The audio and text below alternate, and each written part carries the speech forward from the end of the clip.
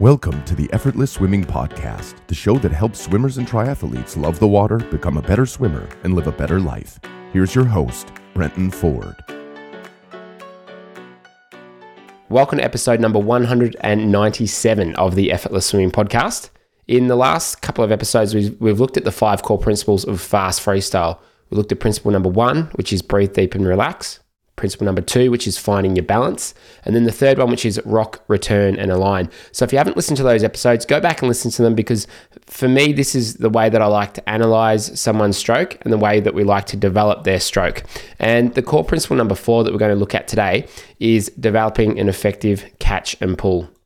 And to me, this is really one of the most important things that we want to do once we've got our balance sorted and we're comfortable in the water. If you've got a good catch and pull, then that is going to generate most of your propulsion. So this is why we focus on this quite a bit. And it can be one of the more challenging things to develop as a swimmer. But with the right things to focus on and the right knowledge, I've seen so many people improve this and improve their times as a result of it. So in this episode, we're going to look at what are those key components of an effective catch and pull. Now, if you're listening to this and you're not a member, then I just want to let you know about our Effortless Swimming membership, which has got videos for all this stuff. It's got all of our drills and it's got all of this laid out in a way which you can follow it and you can develop this as part of your stroke. So you can find that on our website, effortlessswimming.com, if you'd like to check that out any further. Now, with developing an effective catch and pull. So to me, the catch, pull, and press is like the 80-20 of your stroke. It's that 20% of your stroke that can really make 80% of the difference when it comes to your speed and propulsion. And this phase of the stroke is just all about what's happening with your arms under the water.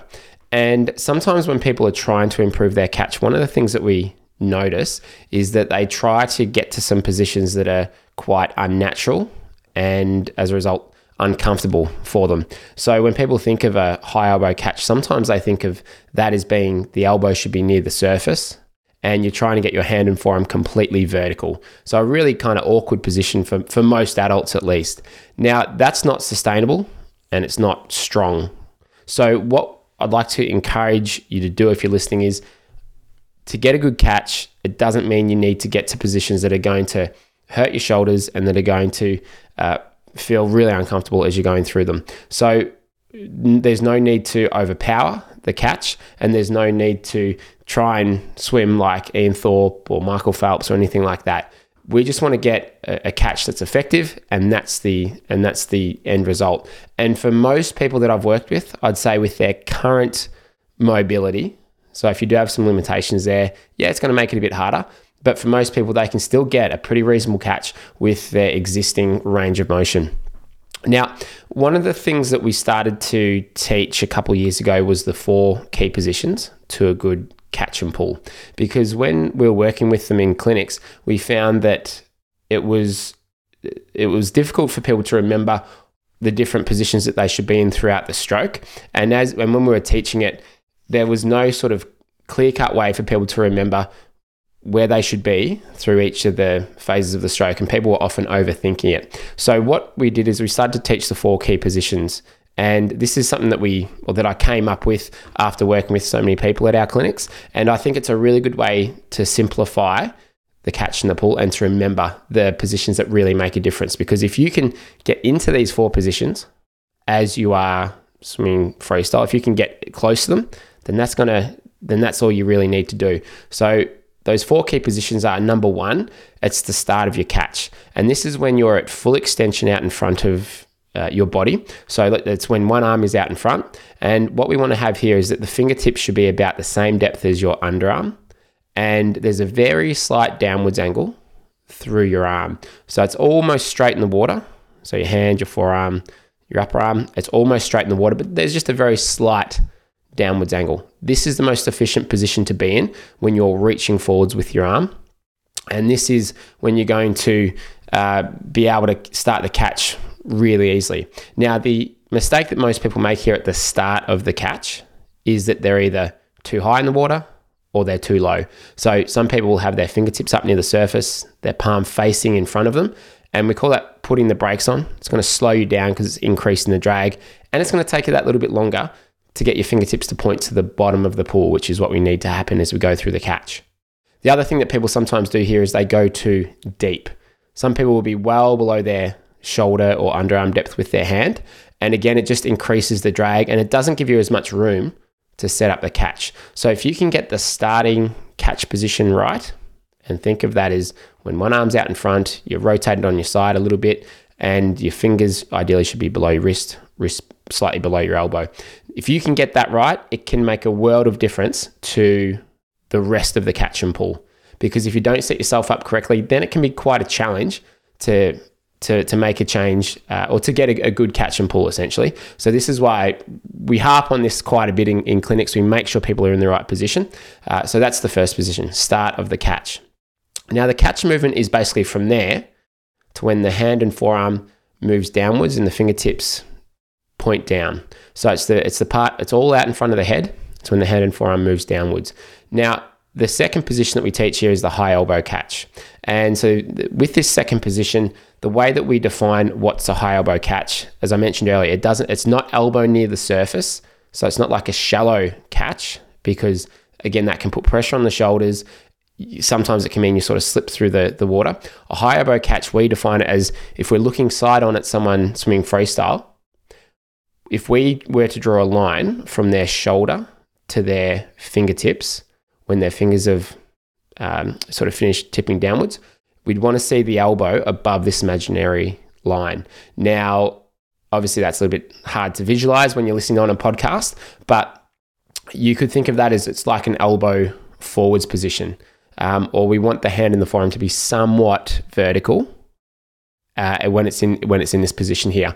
So a high elbow catch. Now, it doesn't need to be extreme. You don't need to have your arm at almost 90 degrees here if you're thinking of like an elite level catch, because most adults that I work with, and myself included, we just don't have that range through the shoulders from sometimes hunching over, sometimes from riding a bike a lot, sometimes from sitting down. So we don't often have that range through the shoulders to be able to get like a 90 degree catch or a completely vertical catch position. So all we need to do is be somewhere in that high elbow range. So that elbow somewhere above that imaginary line that we draw from your shoulder to your fingertips. So that's the second one, is the high elbow catch. The third position that we want to get to from there is what we'd call the power diamond. Now, this is when, if we're looking from the side of someone swimming, we'd want the shoulder, the elbow, and the hand to pretty much line up on top of each other. So, and the reason that we want that is that would mean that you've got all that surface area of your entire arm basically pressing straight back behind you. So shoulder, elbow, and hand completely aligned underneath there. Now, it's not going to happen exactly that way, and if you look at sprinters and slow it down, it's a little bit less that way. But certainly for distance swimmers, we see that pretty much being the case for most of them. So that's what the power diamond looks like from the side. But from the front, if someone was swimming towards me, what I'd be looking for there is that when their hand is passing underneath their shoulder, we'd want that arm to make a triangle on the side. So it would look like a triangle on the side. So that means the elbow's out to the side, the fingertips are pointing down. Now, if we had both arms in that position, it would look like a diamond, hence the power diamond. And the reason we call it the power diamond is this is a really strong position for you to be in. So we don't often want to overpower the catch. When you can apply a little bit more force is when the hand is close to under the shoulder, because that's a much more comfortable position for the arms and the shoulders to be in. So that's the power diamond. Now, the mistake a lot of people tend to make here is that they're too deep and too straight. So there's no diamond happening there at all. Their arms just completely straight in the water or close to it. So if you can get those elbows out to the side a bit, keep the fingers pointing down, then that's when you tend to get a better hold of the water. And there's a drill that I quite like here that I'll sometimes give to swimmers if they're pulling completely straight with their arms. And it's just called power diamond kick. And it's where you'd ideally put fins on, put a snorkel on, and you're kicking with both arms in that power diamond position. So your hands would be underneath your shoulders, your elbows would be almost flared out to the side, and you just kick in that position. Get a feel for what it's like to be there. And that way, when you start to develop that awareness around the position and how it should feel in the water, you can then start to get into that position a little bit when you're swimming. So that's the power diamond. And for a lot of the feedback I've got from people who weren't aware of that position, who didn't know about it, and then they've started to make that change, is a lot of times people really start to feel like they hold the water or feel the water when they start to focus on that, if they weren't aware of it beforehand. So that's the feedback I've got from quite a lot of people, particularly those that have gone through the 5-day catch challenge. Now, the last position, number 4, is the exit. So the hand should press back just past the hip. Keep the palm of the hand facing behind you pretty much the entire way through the stroke. It can turn into the body at the very last moment to help the hand exit the water, but ideally just keep that palm facing behind you all the way until the very end, when it can just turn into the body. So that's the exit. The other thing we want to have happen here with the exit of the hand and the arm is the elbow should be the first thing to exit. Some people will push too far back, where they're almost pushing all the way back to their knee, and the arm is completely straight, the elbow is kind of locked out, and sometimes they get a little bit stuck there, and you don't get much out of the last part of your stroke. There's not a whole lot of propulsion available there, but that said, we don't want to finish it short. So still press back past the hip, don't come out before the hip, but just make sure that you're not pushing back too far and putting too much emphasis or power through the very last part of your stroke. We want to finish in the right spot. We want to keep that palm facing behind you, but like most things, you can go too far with it. So they're the 4 key positions, which is the start of the catch, the high elbow, the power diamond, and then the exit of the stroke. Now, knowing those 4 positions is great, but then being able to get into those positions is even better. So we came up with a drill progression called the YMCA drill progression, which has got 3 drills that will take you through those 4 positions. So the very first drill is called YMCA drill. And in that drill, you're basically kicking for 5 seconds in each position. So you'll kick for 5 seconds at the start of the catch, 5 seconds in your high elbow, 5 seconds in your power diamond, and then 5 seconds with your hands at the exit. And this is with both arms. And we'd usually do this with fins on and with a snorkel on. Now, the reason for this is similar to what I mentioned earlier, is we want to get familiar with and get the feel for what it's like to be in those positions perfectly. Because in this drill, everyone, no matter how bad a swimmer you are, how new you are to the sport, everyone can get into these positions with enough practice and enough refinement. And then if you're familiar with what it feels like to be in those positions, you're going to start to make those connections into when you swim. So that's the YMCA drill. And again, this is something we came up with a couple of years ago just to simplify the catch and the pull. And we've had a lot of success with this, and that's why we continue to use it. And we do it at clinics. And in that YMCA drill, and if you haven't seen it, you can look it up on YouTube. I made a video about the YMCA drill if you haven't seen it. So just look up effortless swimming YMCA drill, and that will come up on YouTube if you haven't seen it. And then we've got this full progression inside the 5 core principles training in the membership. And in this YMCA drill, one of the things that people find a bit uncomfortable, I guess, is positions number 2 and 3. So as you're going through these 4 positions, the start of the catch, that's easy to hold. It's kind of like your front kick drill. And then as you move into the high elbow position, where you're kicking with both arms out in front in like a high elbow catch, you start to feel a bit of resistance on the arms. And then when you get down to the power dime, you're feeling that oncoming water really pushing your arms back. And it's a lot of resistance or a lot of drag created there. And so people go, oh, that's not very comfortable. And so they let the hands move back. But if you can just put up with that resistance that gets created in positions 2 and 3 as you go through the YMCA drill, that's really going to help you develop that feel for those positions. And then the exit's fairly easy. Then you come back underneath and start again. So that's the YMCA drill. Then the next one's basically like a one-arm version of it. So you've got one arm in front, and the one arm's going to go through those positions, except you will just kind of pull through at the end. And then the last drill is called YMC Accelerate plus a stroke. So you're kind of going through the one-arm version of it and then a full stroke. And that's in order to basically make that connection from the drill to the full stroke. So that's one drill progression that I'll give people if they're working on their catch.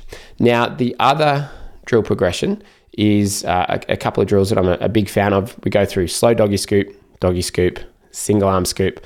And then there's another one called catch kick, where you're basically just kicking with your arm in the high elbow catch position. So again, they're on the membership if you're looking for them. It depends on the swimmer. I'll either give them one of those two drill progressions to help with it. Now, there are another couple of things that help here with your catch and pull. And I've found most people aren't taught this when they either learn to swim or if they're getting lessons and that sort of thing. So the first thing is that the catch phase of the stroke shouldn't be the power phase. So as you're going from full extension out the front to moving the hand and forearm down, think of that as the setup phase. So that movement is overhead, where it's out in front of the head. And so we're not that strong through that movement compared to the other part of the stroke as you're pulling down underneath your body. So we don't need to overpower that section. And secondly, if you do force it too much in the catch, you're not going to move as well. So it helps to be a little bit more relaxed to be able to get a high elbow catch position, because if you try and muscle that, it's a lot more difficult to do that. So the catch is the setup phase, then the pull and the press, so that sort of last 2/3 of it, that's a bit more the power phase. That's when you can apply a bit more power. So if I see that someone's really, like, they're not moving well through the water, it looks like they're slipping a little bit, one of those causes can be they're overpowering the front end of the stroke. So when you jump in the water next time, one thing that you might try is just easy through the catch phase, then just increase the power a little bit once you've moved through the catch, and just see if you can notice a difference there. Now, the second thing is the path of the hand. So I know that a while ago, a couple of decades ago, they used to teach quite a long S-shaped curve as your hand's moving through the water. And this would sometimes cause people to go too far out to the side, come too far back in, and just have too much side-to-side movement through the catch and the pull. So the path of the hand that we'll normally see at the elite level is it's like a long S. There's going to be a little bit of out sweep in the beginning, meaning the hand comes away from the center just a little bit, and then it will come in towards the center. So there's a little bit of an in sweep. So it's like a really long S-shaped curve. And the other way that we'll describe this is it's like tracing the outside line of your body. So if you're looking above at someone swimming, the hand will almost trace the outside line of their body. So let's say the left hand's pulling through. It's going to come out a little bit wider as it passes the shoulders. And then as it goes past the shoulder, it's going to come in a little bit and sort of trace the side part of the body there. So a couple ways to think of it. And this will sometimes feel as though you're almost pulling through straight. Now the hand's going to naturally curve. It's naturally going to sort of find the point of almost like most resistance or most pressure if you do it correctly. So even if you feel as though you're pulling straight, you'll have this natural curve, which is kind of what we're going for. Now, the third thing here that can really help improve your catch and pull is the hand speed. So your movements in swimming should be slow to fast, meaning that particularly out the front, as you're reaching forwards, as you're going through the catch, you can go through that part of the stroke a little bit slower than you do through the last part of the stroke as you're pressing back past the hip. So what we want to see is a bit of acceleration from the catch through to the pull and then the press phase at the back there. So if you slow it down that little bit out the front when the hand's reaching forwards and going through the catch, and then you speed it up a little bit as you go through the pull and the press, then you'll typically feel like you're holding the water better. You won't slip as much, and you'll just have a better hold of the water the whole way through. And that will generally lead to better distance per stroke. So how far you're traveling with each stroke that you take. And that's a really important factor to swimming faster. So slow to fast is what we're usually looking for. And even with sprinters, someone sprinting a 50 freestyle, they've still got that slow to fast. It's not as obvious, and they're obviously not going as slow through the reach and the catch. Like, they're pretty quick through it still. But no matter what distance you're doing, no matter what speed you're doing, there's always that element of slow to fast. So it's not like you're turning the pedals on a bike at a constant speed. No, it's a little bit different than that. So slow to fast can really make a difference there. And like all the other things that we've talked about, you can go too far with it. So don't overdo it where you're like really slow out the front and then you're really ripping hard and fast out the back. No, it's like a dance. You want to find that rhythm. You want to be able to just do that within reason. So that's the catch and the pull, developing an effective catch and pull. And if you haven't already been through the 5-day catch challenge that we've got, I'll put a link in the show notes here. And to me, that's the best $10 that you can spend to work on your catch and pull. And we have had so many people take sometimes like a lot more than 5 seconds off their 100-meter pace going through it. That's just going to give you a really simple plan to follow and give you some structure around developing this stuff. And I go into quite a bit of detail with it. And you don't need to do it within the 5 days. You can do it over the course of a week or 2 weeks, whatever you'd like to do there. But go and check out the 5-day catch challenge if you haven't already been through it. So I'll put that in the show notes. So that's core principle number 4. The very last one is about rhythm and timing. It's like putting it all together and being able to dance when you swing. So if you look at a good swimmer, everything's well timed, everything's efficient. And so that's what core principle number 5 is about, which we've got coming up in the next episode. So thanks very much for listening. If you did enjoy this episode, I'd love it if you could leave an iTunes store review. And it just helps us get seen by more people. And I'll see you in the next episode. Thanks for listening to the Effortless Swimming Podcast. If you'd like us to help you become a faster, more efficient swimmer, go to www.effortlessswimming.com.